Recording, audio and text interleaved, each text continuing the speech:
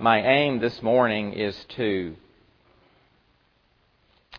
encourage you by providing what I believe the Scripture very clearly shows us is the foundation for womanhood and manhood, for marriage and singleness and motherhood finds its ground in God's ultimate purpose in history, as does fatherhood. And I'm thankful to Pastor John Piper, who I believe is one of the most articulate pastors and theologians and scholars that God has given to the church to help us understand the beauty of God's plan in light of His ultimate purposes. I'm indebted to him and to others like him.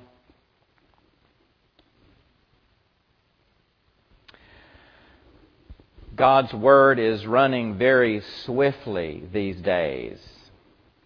It will triumph, and in the end, everyone will see it triumph. Everyone. The saved and the unsaved. But we need protection from error, from folly, from the deceptions of many in the church as well as those outside the church. And we need protection from the devil, who as a roaring lion continues to seek whom he may devour. But Christ on the cross disarmed him and put him to public shame, open embarrassment, and triumphed over him. And that too will become evident. God's purposes will not be changed. They will not be railed in spite of the errors of man and their raging against His anointed, the Lord Jesus Christ. And that too will become evident more and more. He, the Lord Jesus, has canceled the debts, the record of debts that stood against us with their legal demands when He nailed them to the cross. And in that is our freedom, regardless of the political or the national losses of the freedoms that we have cherished. And it's important that we not think small thoughts about God and about His purposes, both in the best that we have experienced as well as in the worst that could ever happen. I'd like to ask you to turn with me. First of all, we're going to look at several passages, and our main one will be in the book of Ephesians. But if you would turn with me to Revelation.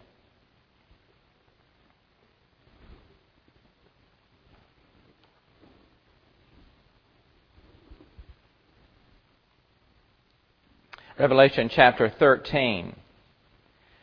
And in this chapter there is a description of the awful, dreadful power of the beast that is to come, the misery and the suffering that he will bring in the earth. And in the midst of that description about the beast,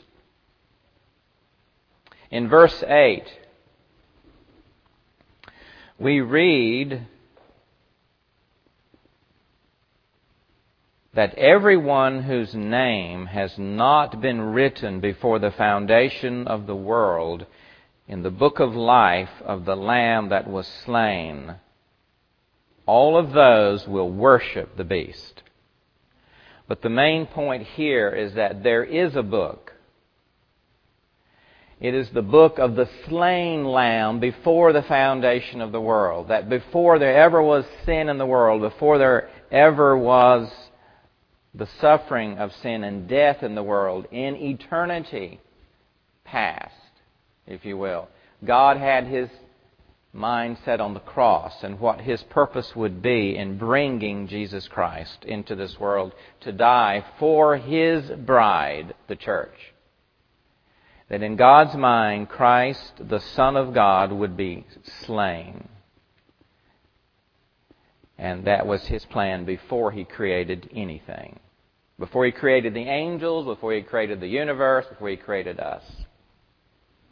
There is a book of life, and in that book are names written of those who will not succumb to the beast, or to the false prophet, or to the devil that God has redeemed from all eternity. Now, if you will, turn back to our the letter that we'll be looking at a little this morning, but turn first of all to the first chapter of the book of Ephesians.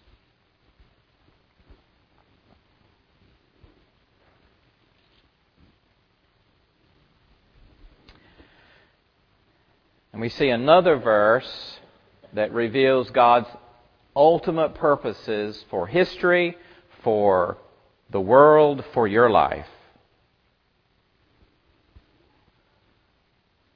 In verse 5, it says, He predestined us for adoption through Jesus Christ, according to the purpose of His will, to the praise of His glorious grace, with which He has blessed us in the Beloved. In love, He predestined, before the foundation of the world. Not only was Christ slain in the mind of God, but He predestined all of those who would be joined, adopted to Christ throughout time and space, throughout the life of this world, of this present world. And the purpose of adopting, of predestinating His own people from among all nations of the earth, from all languages, from all religions, from every people group in the world, from the beginning of the world to the very end of the world when Christ returns again. His purpose in choosing them to be joined to His Son, Jesus Christ, was that they might be a testimony to the praise of the glory of His grace in its greatest expression in the death of Christ on the cross.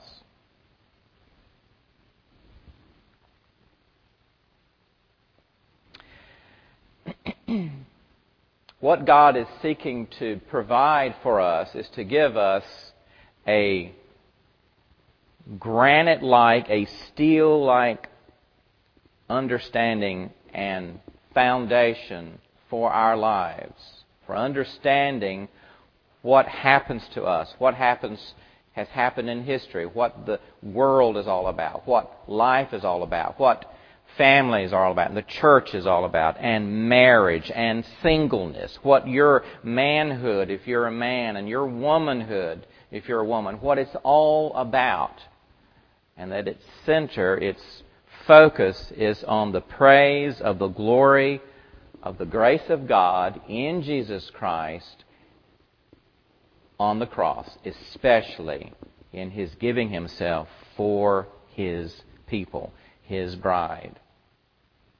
Now, God has given us this so that we would have a strong foundation, so that we would have a strong theology to undergird us when things seem to be falling apart all around us and in our world.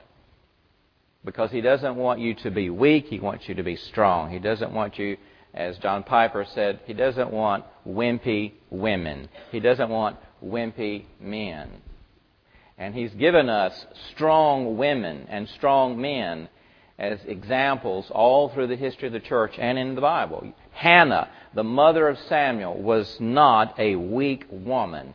Just look at 1 Samuel chapter 2 and read her song in which she exults in the Lord her Savior, and her strength is exalted in Him. Just look at the strength of Mary, the mother of Jesus, in Luke chapter 1, in her Magnificat, in which she exalts, my soul exalts in the Lord her God. Not just because Hannah got her prayer answered for a son, and not just because Mary was going to be the mother of Jesus, but because they were strong. They had a strong undergirding, a strong foundation. I didn't marry a weak woman.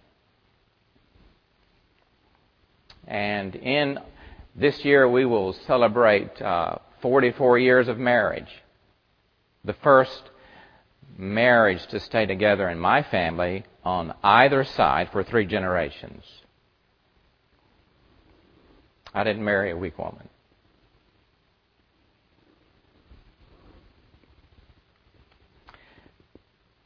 God gave us 3 children, 11 foster children, and about 100 other girls that lived in our home over a 10-year period. Not all at one time. We would be delirious by this point. But I didn't marry a weak woman. Weak physically, vulnerable. God didn't give us a weak or a wimpy daughter. Some of you have prayed for Juliana. God gave her an illness 2 years ago that she has never been diagnosed, and she continues to suffer through that. But she's raising 4 godly children. And I believe they will rise up in the gates and praise her. In the history of the church, in the 17th century, there was another young girl named Marie Durant who was put in prison for being a Protestant in France. And they said, just one little phrase will get you out of prison. I abjure. And she wrote on the wall of her prison cell, I resist.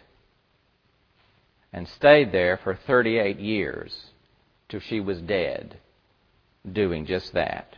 She would not turn away from her faith as she understood it as a Protestant. And then there was Gladys Staines, the wife of Graham Staines, who's in 1999, some of you will remember that Gladys heard the news that her husband Graham and their 2 sons, 10-year-old Philip and 6-year-old Timothy, were burned alive in the back of their car in India. They had been there for over 30 years, ministering to the lepers in India. And when she got that news, she said to the newspapers, I have only one message for the people of India. I am not bitter, neither am I angry. Let us burn hatred and spread the flame of Christ's love. And then when their 13-year-old daughter at the time was asked, how do you feel about your father's murder? She says, I praise the Lord that He found my father worthy to die for him. Those are strong women. And I have no doubt that there are strong women in this church. A weak understanding of God's ultimate purpose will make you a weak woman, a weak man. It will undermine your masculinity if you're a man, your femininity if you're a woman. And that is exactly where we are in our society, with our government and culture seeking 24/7 to undermine your understanding of who you are and what you are for and what you exist for.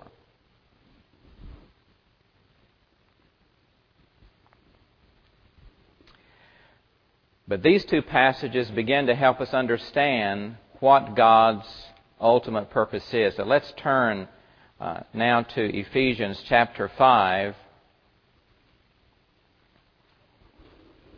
and look at just several verses.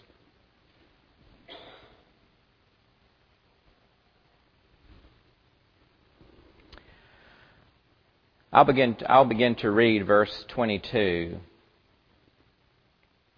through verse 27. Wives, submit to your own husbands as to the Lord. For the husband is the head of the wife, even as Christ is the head of the church, His body, and is Himself its Savior. Now, as the church submits to Christ, so also wives should submit in everything to their husbands. Husbands, love your wives, as Christ loved the church, and gave Himself up for her, that He might sanctify her, having cleansed her by the washing of water with the Word, so that He might present the church to Himself in splendor, without spot or wrinkle or any such thing, that she might be holy and without blemish.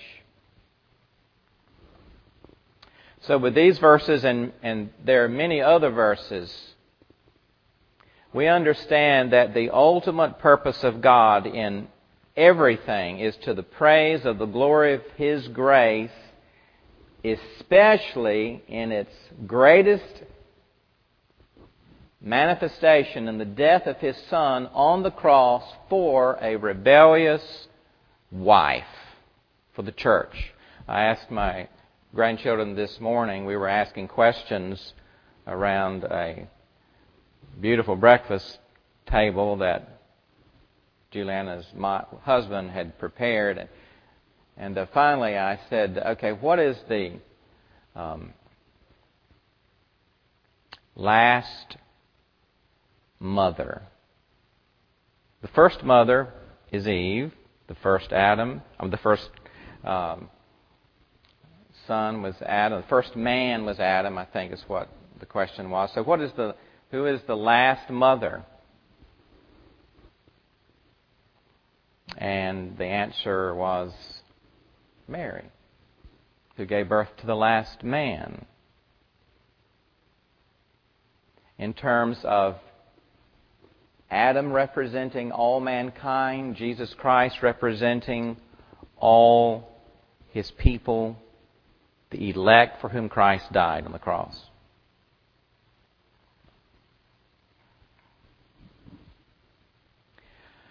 Your womanhood, your manhood is at the very center of God's eternal purposes, in spite of what the world says. Genesis 1:27 says that God created man in His own image. In the image of God, He created him.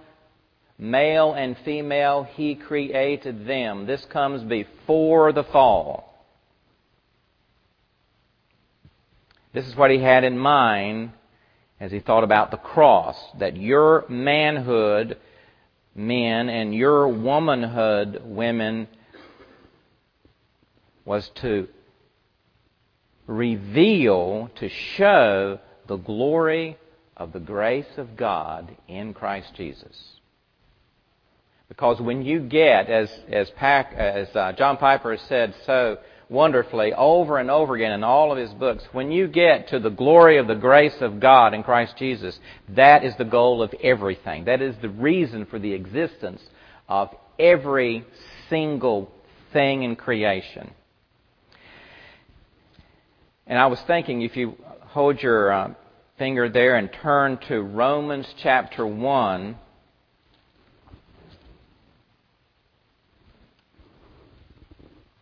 verse 19 in Romans 1 says, "Therefore what can be known about God is plain to them." Here He's giving us general what can be known about God in general, in the creation. I was sitting with my son my grandson with a book, and we were he wanted to sit on the grass, and so I said, every blade of grass, every flower, every tree, every bug, mountain, volcano, hill, valley, ocean, everything in creation reveals what Paul's about to say here. That God has shown all these things to us through His creation. His invisible attributes, namely His eternal power and divine nature, have been clearly perceived ever since the creation of the world and the things that have been made. So we know about God's eternity, His invisibility, His power through the creation. Now, if you turn to Job chapter 12, even in the Old Testament, we are told this. That we can learn these things in the creation.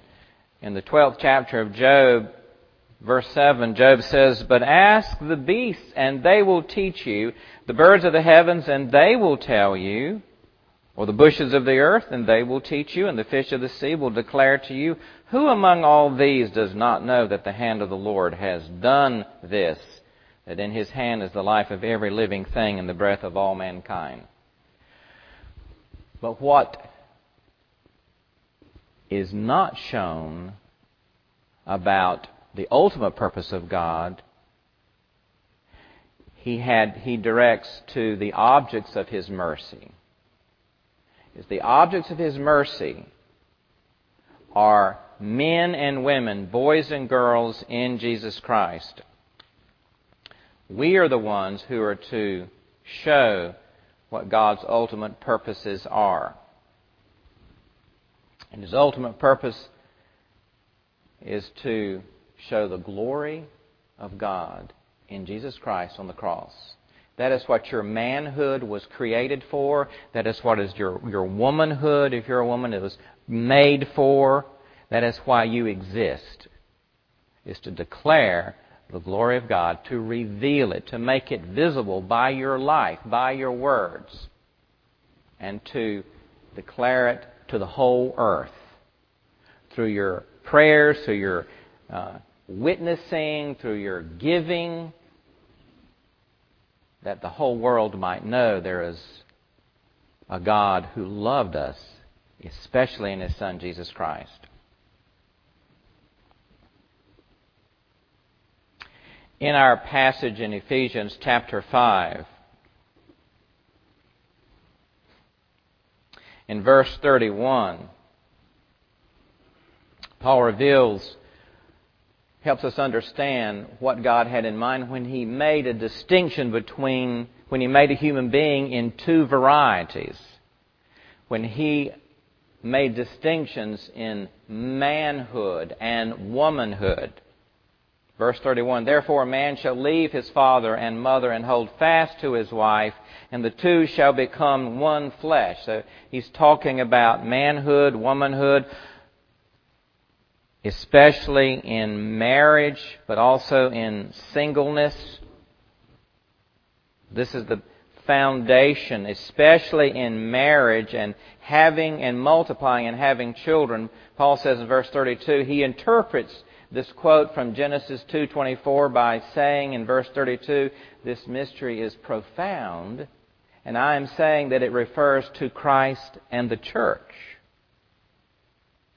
So we live now in a society in the Western world which is saying, marriage? God? What's it for? We can make it anything we want to. But God's design was to reflect, to make visible and evident the relationship of Christ to His bride. That's what marriage is for. And your manhood and womanhood are right at the center of that. So are you married? Paul says, wives, this is your role. Your role is one of submission. Are you a man? Well, this is your role. Your role is one of headship. So what is headship? It is God's appointment. It is God's design. It wasn't man's idea. for a husband to take the primary duties of providing for and protecting and leading in the home. And what was womanhood, femininity, primarily for submission. It was God's design. Submission is God's design for a wife to honor and support her husband in leading and in according to her strengths and gifts. And the distinctions that God designed in creation cannot be interchanged. You can't interchange them.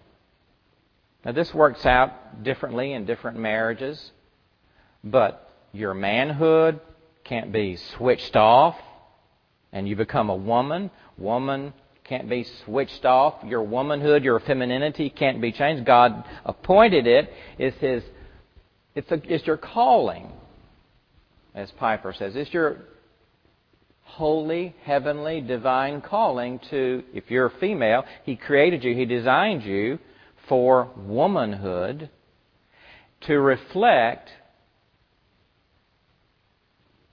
the glory of God in Jesus Christ. And your womanhood, women, cannot...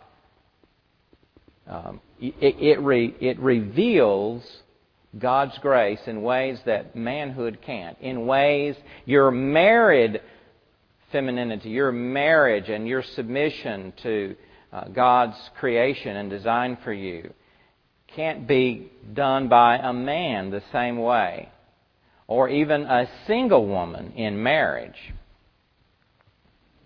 It's absolutely essential. Are you single? The Apostle Paul was single. He loved his singleness.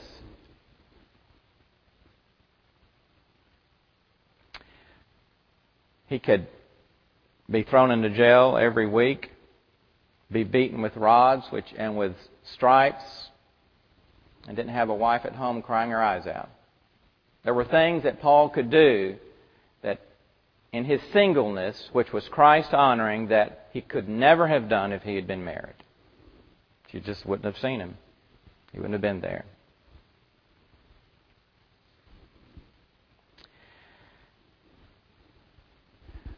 And Piper gives 3, and there are others, things that if you're a single woman or a single man, that your singleness, if it's Christ-honoring, Christ-exalting, God-centered, can do that those who are married can't do. Number 1, testify that the family of God grows by regeneration, not propagation through sexual intercourse. It grows by regeneration through faith. Number 2, godly singleness testifies that the relationships in Christ are more permanent and precious than those in families.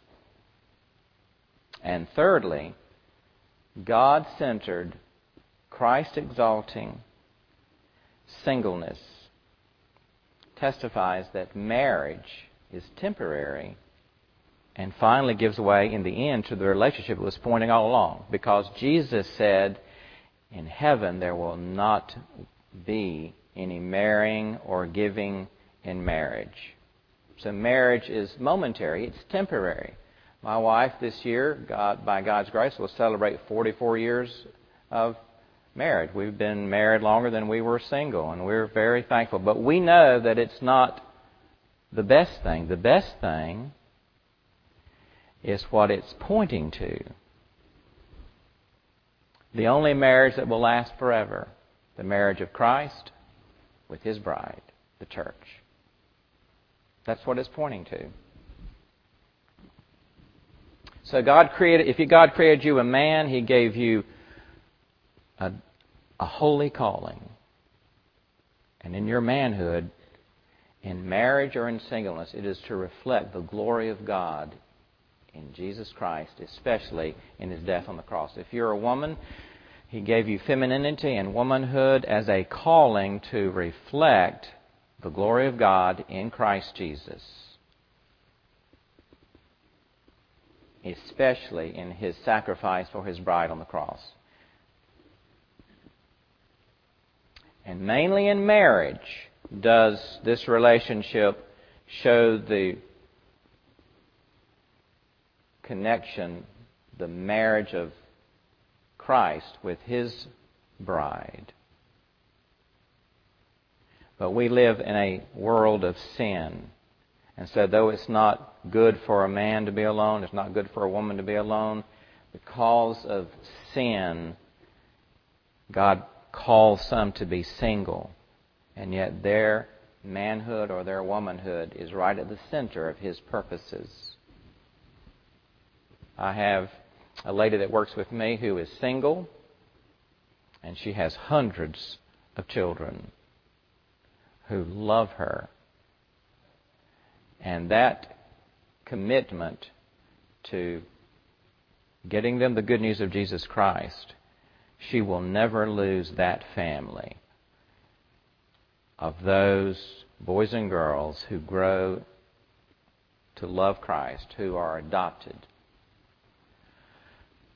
So no matter what comes, no matter what happens, if Christ is our all in all, and we understand that the ultimate purpose of God is to the praise of His glory, that everything that happens to you, every broken relationship, every loss, every death, every sickness, every incapacity, anything that happens is right at the center of God's purposes. So we don't lose hope like the rest of the world. We rejoice in Him who made us in His image to magnify and reveal and make visible with our lives the love of God in Christ Jesus for His bride. And in that is freedom that this world will never understand.